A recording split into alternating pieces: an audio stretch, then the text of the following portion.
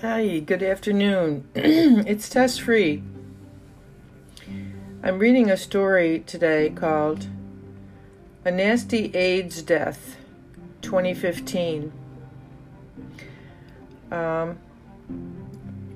So grateful to Barbie. Barbie Does Change. This is her podcast. This story is going on 10 years old now. It's a very upsetting story about death, abuse, and AIDS, what gets communicated in our society, and the surprising late date of it, 2015. After all, the AIDS epidemic in the Bay Area was more than 30 years ago, I believe. Anyway, here we go. This is a story, and it's true, and I hope there's something in here for you, but it's a very hard story. Here we go. A Nasty AIDS Death. Introduction.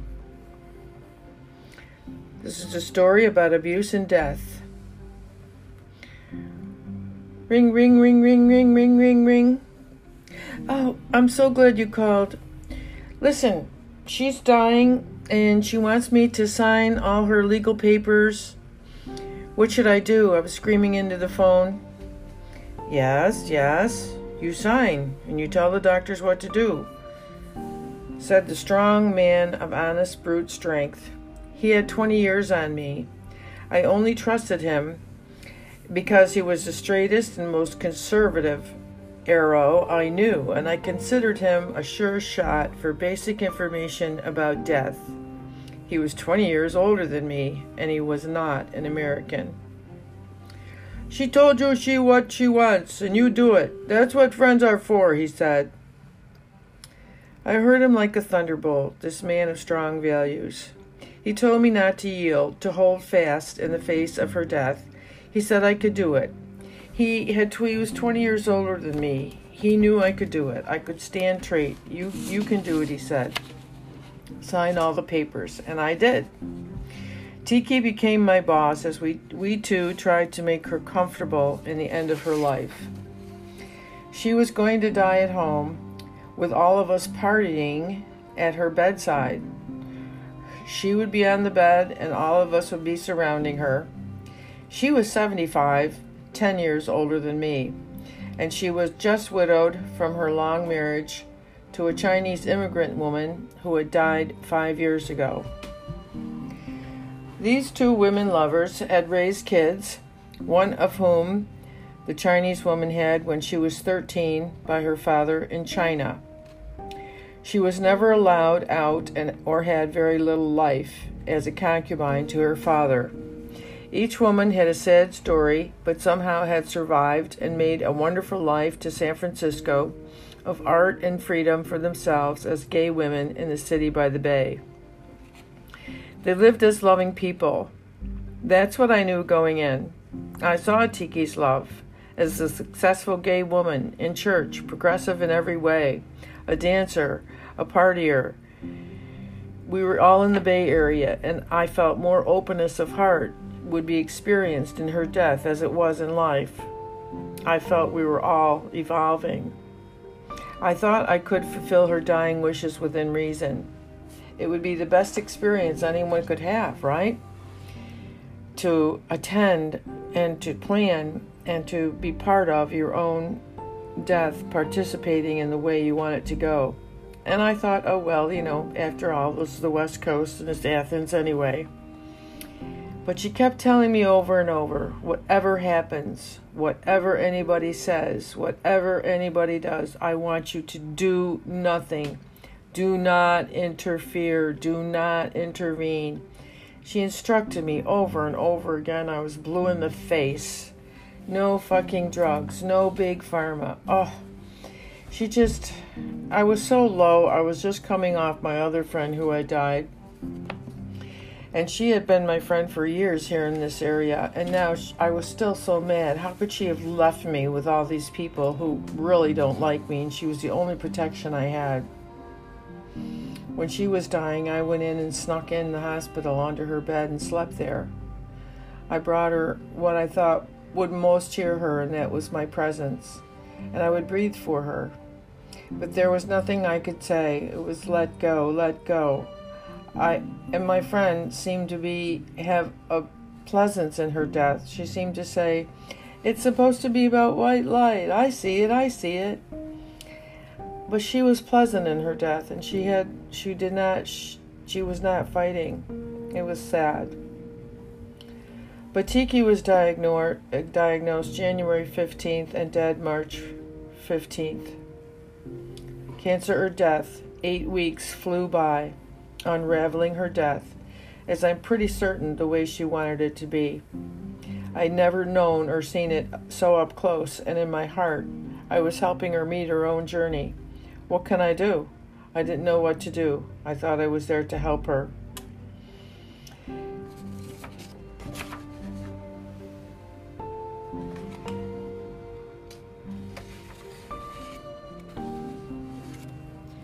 I'd given up negotiating with her anyway. What's the fucking sense of bargaining with her now? She really is in the 11th hour.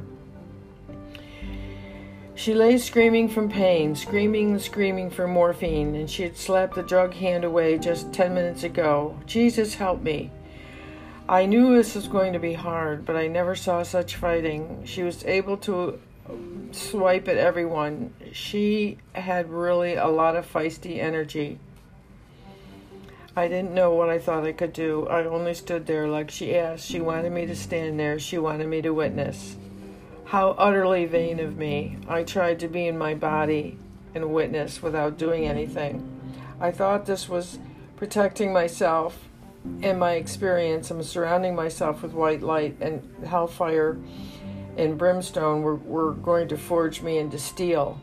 And this really makes me puke as I read it over. So vain, naive. She had plans for me, all right, and the lying parts of her story didn't catch up to me until way too late. Confused, off guard, imbalanced, I almost confused my own spirit with hers. I almost got sucked down her spiritual black hole. I grabbed on the edges of the toilet seat to hang on as I finished puking her evil out of me. By letting Tiki control me, I could now face my own mother and fight her off. Tiki, my goddess, evil devil. I had to learn to stand up against evil, and Tiki's death trip helped me sort that out. I did save myself in the end. Tiki tried to connect to my mother, my auntie, and my own spirit. It was divine that she already knew that I had something ahead of me that I might not be able to handle.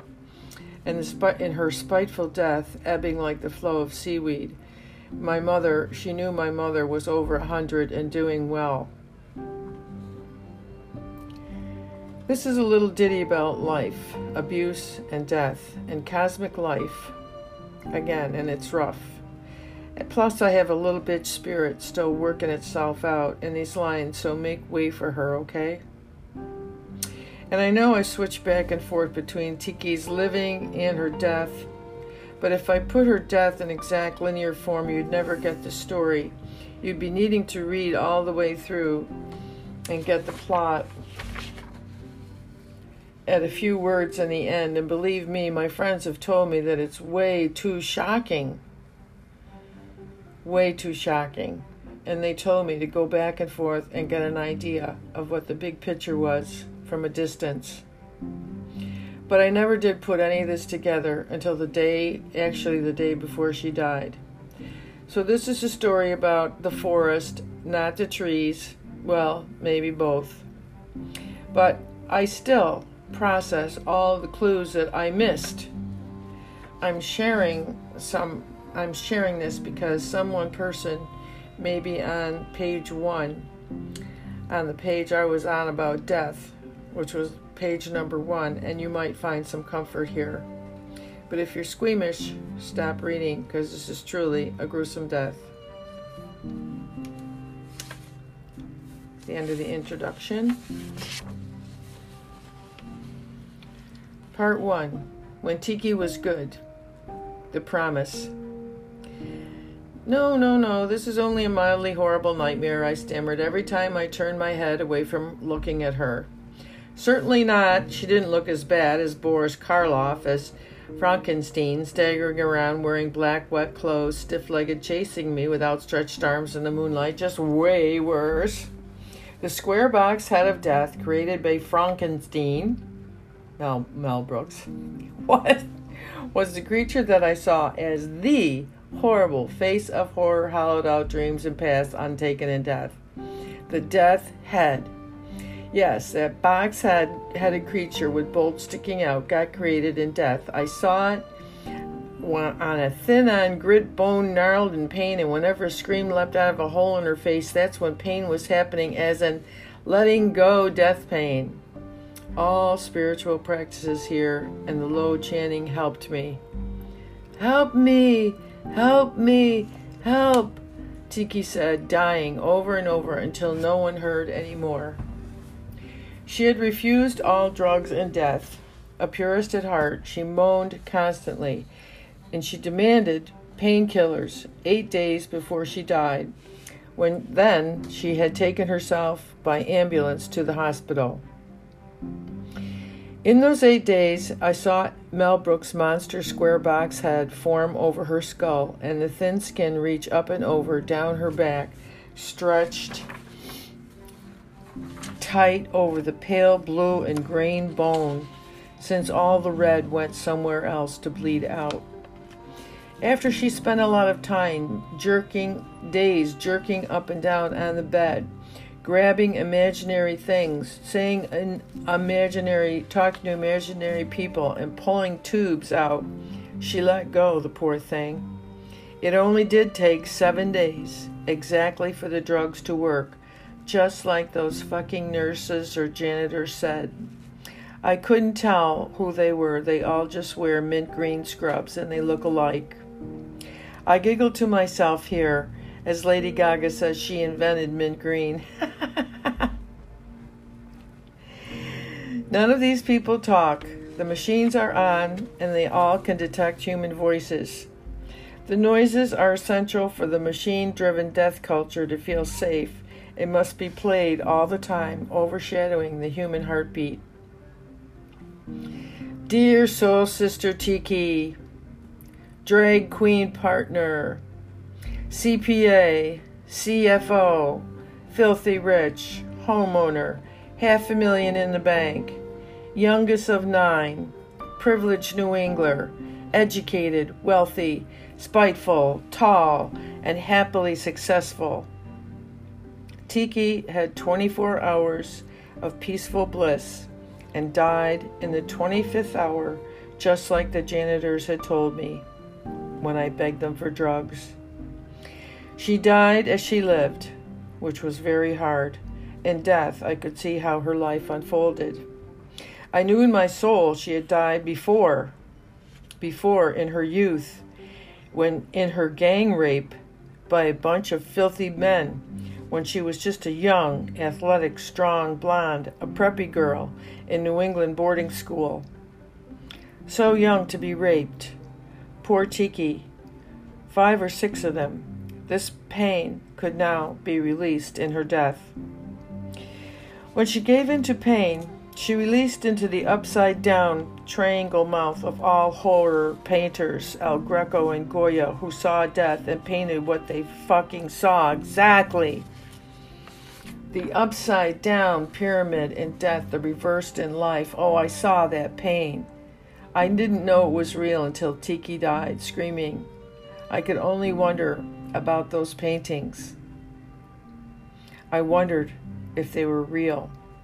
And now I pronounce, blessed are they who can interpret and paint what is seen with the eye and grounded by the foot, with the trees as only witness.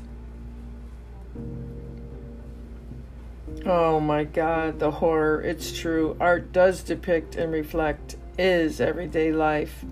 I shouted to the night sky where the answers really live. Death was a concert form of acts, movements and creation of verse and line and line and line of parallel duality side by side. codependent, one without the other, nothing each alone. United, they are three, each own, and then a new thing, synergy, synchronicity, synthesis. I greet death myself. Now that I've seen it, is it possible for me to trust those I have read? My heroes, my writers, did they tell the truth when they wrote? My heroes, Jung, Marx, Nin, Anais Nin, Buddha, Jesus, D.H., Steinbeck, Joni, Jack, and Merton, and how many others? Did they write the truth that they saw from living? Can I believe that they each lived from trusting, even now in these Kali Yuga times? Now that death and evil come from my friend, I believe I can put my own life in order as a bunch of stringed incidents of pearls and a continuous hand-wrought chain of platinum overlay on 925 sterling silver.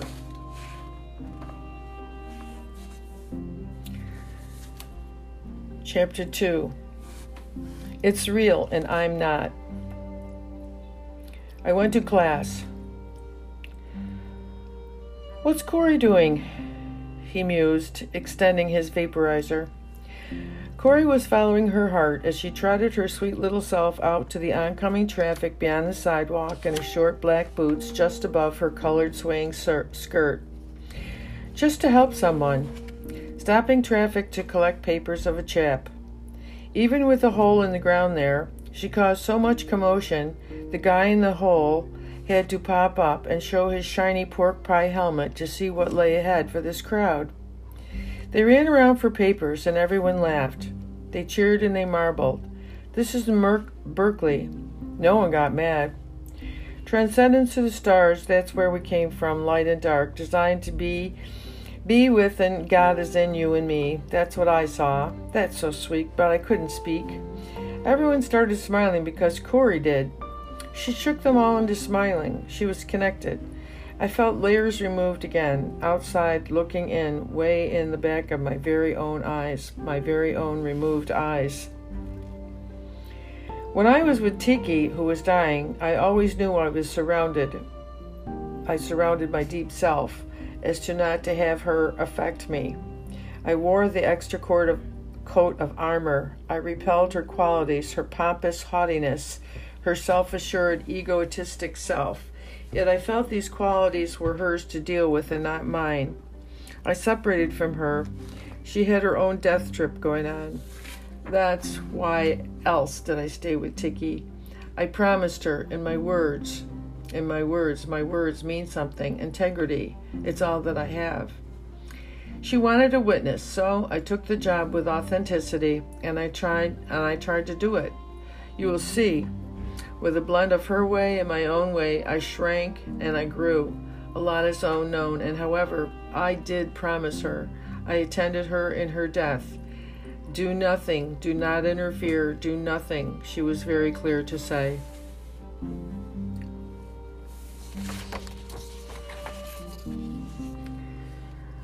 I'll be with you in the end.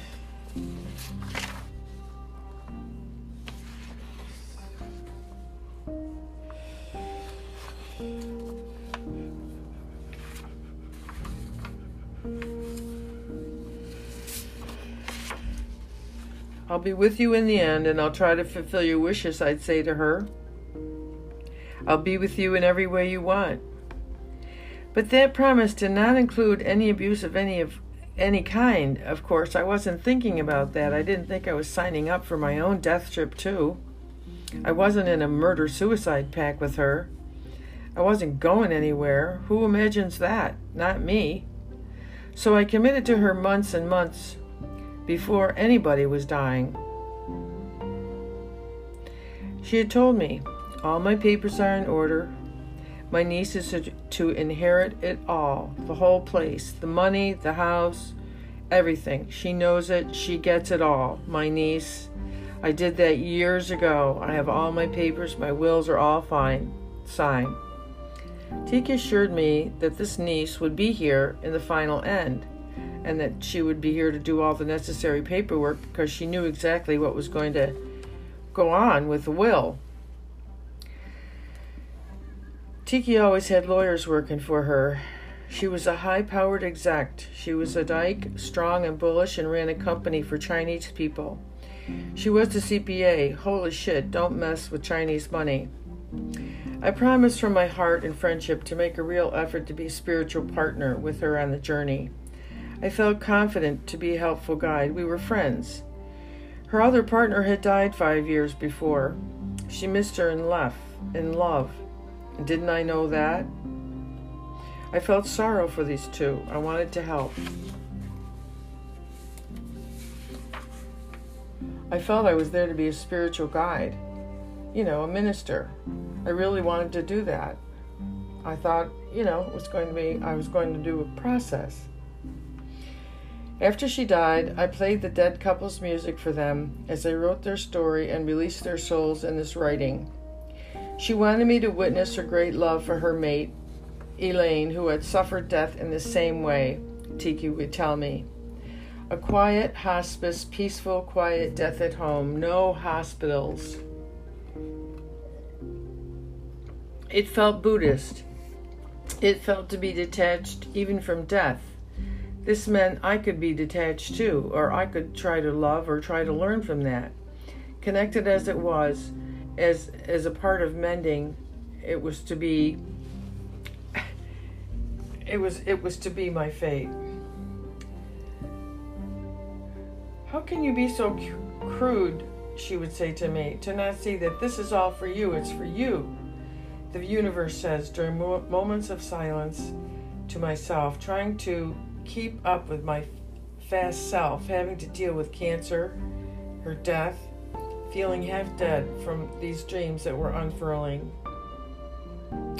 I wondered why no one saw me when I felt like an eagle way above the ceiling, being lifted up and raised out in one dissociation or another. How is it that I'm invisible?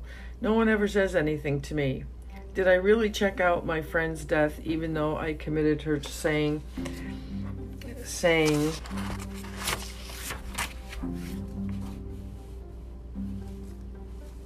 I was trying to lessen her pain by being present? How could I do this? I had no idea what death and her pain were. I was living out in the universal faith, my little desires, and to help with my loaded drinking self. My heart, instead of my head, was full. As I stood over her, I held my own head in my hands several times while I was listening to her heart. Nothing made any sense. With heart and head disconnected like a good saint, I went along with her, trying hard to keep up, aware to protect myself without letting her hurt me in any way. I had already had a severed head.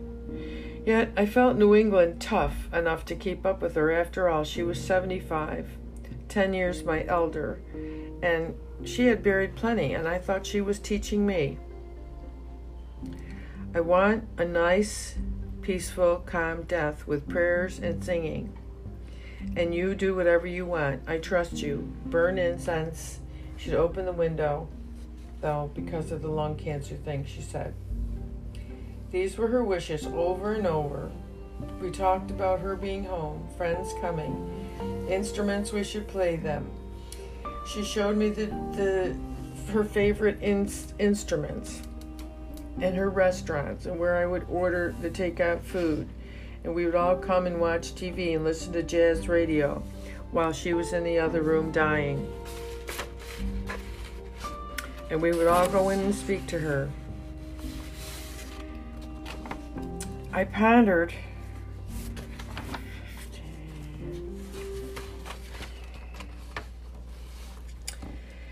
This was all going to be her last party. She had so much booze. There was all the food ready there, too, to pop in the oven. Frozen lobsters, 2 huge freezers full of lobsters and steaks, plastic plates and chips and candies, mounds, all dogs' foods was even there. Never mind, she just threw in the end cat food, and she just threw out for all the cats she was feeding out the back window. I knew what to do with all the cats, except for the invisible cats she said she couldn't find. One invisible cat ran out past me after she died. The miserable cat was there, even though I'd searched for it miserable times. The cat nearly starved to death waiting for her to throw open cats of food. It was a big gray thing. It could have been a possum. I don't know. All the notes and the numbers were listed, all set. She had thought of everything about her death and planned every detail, all set to die. Nothing like she had planned happened. Nothing like that happened. End of part 1.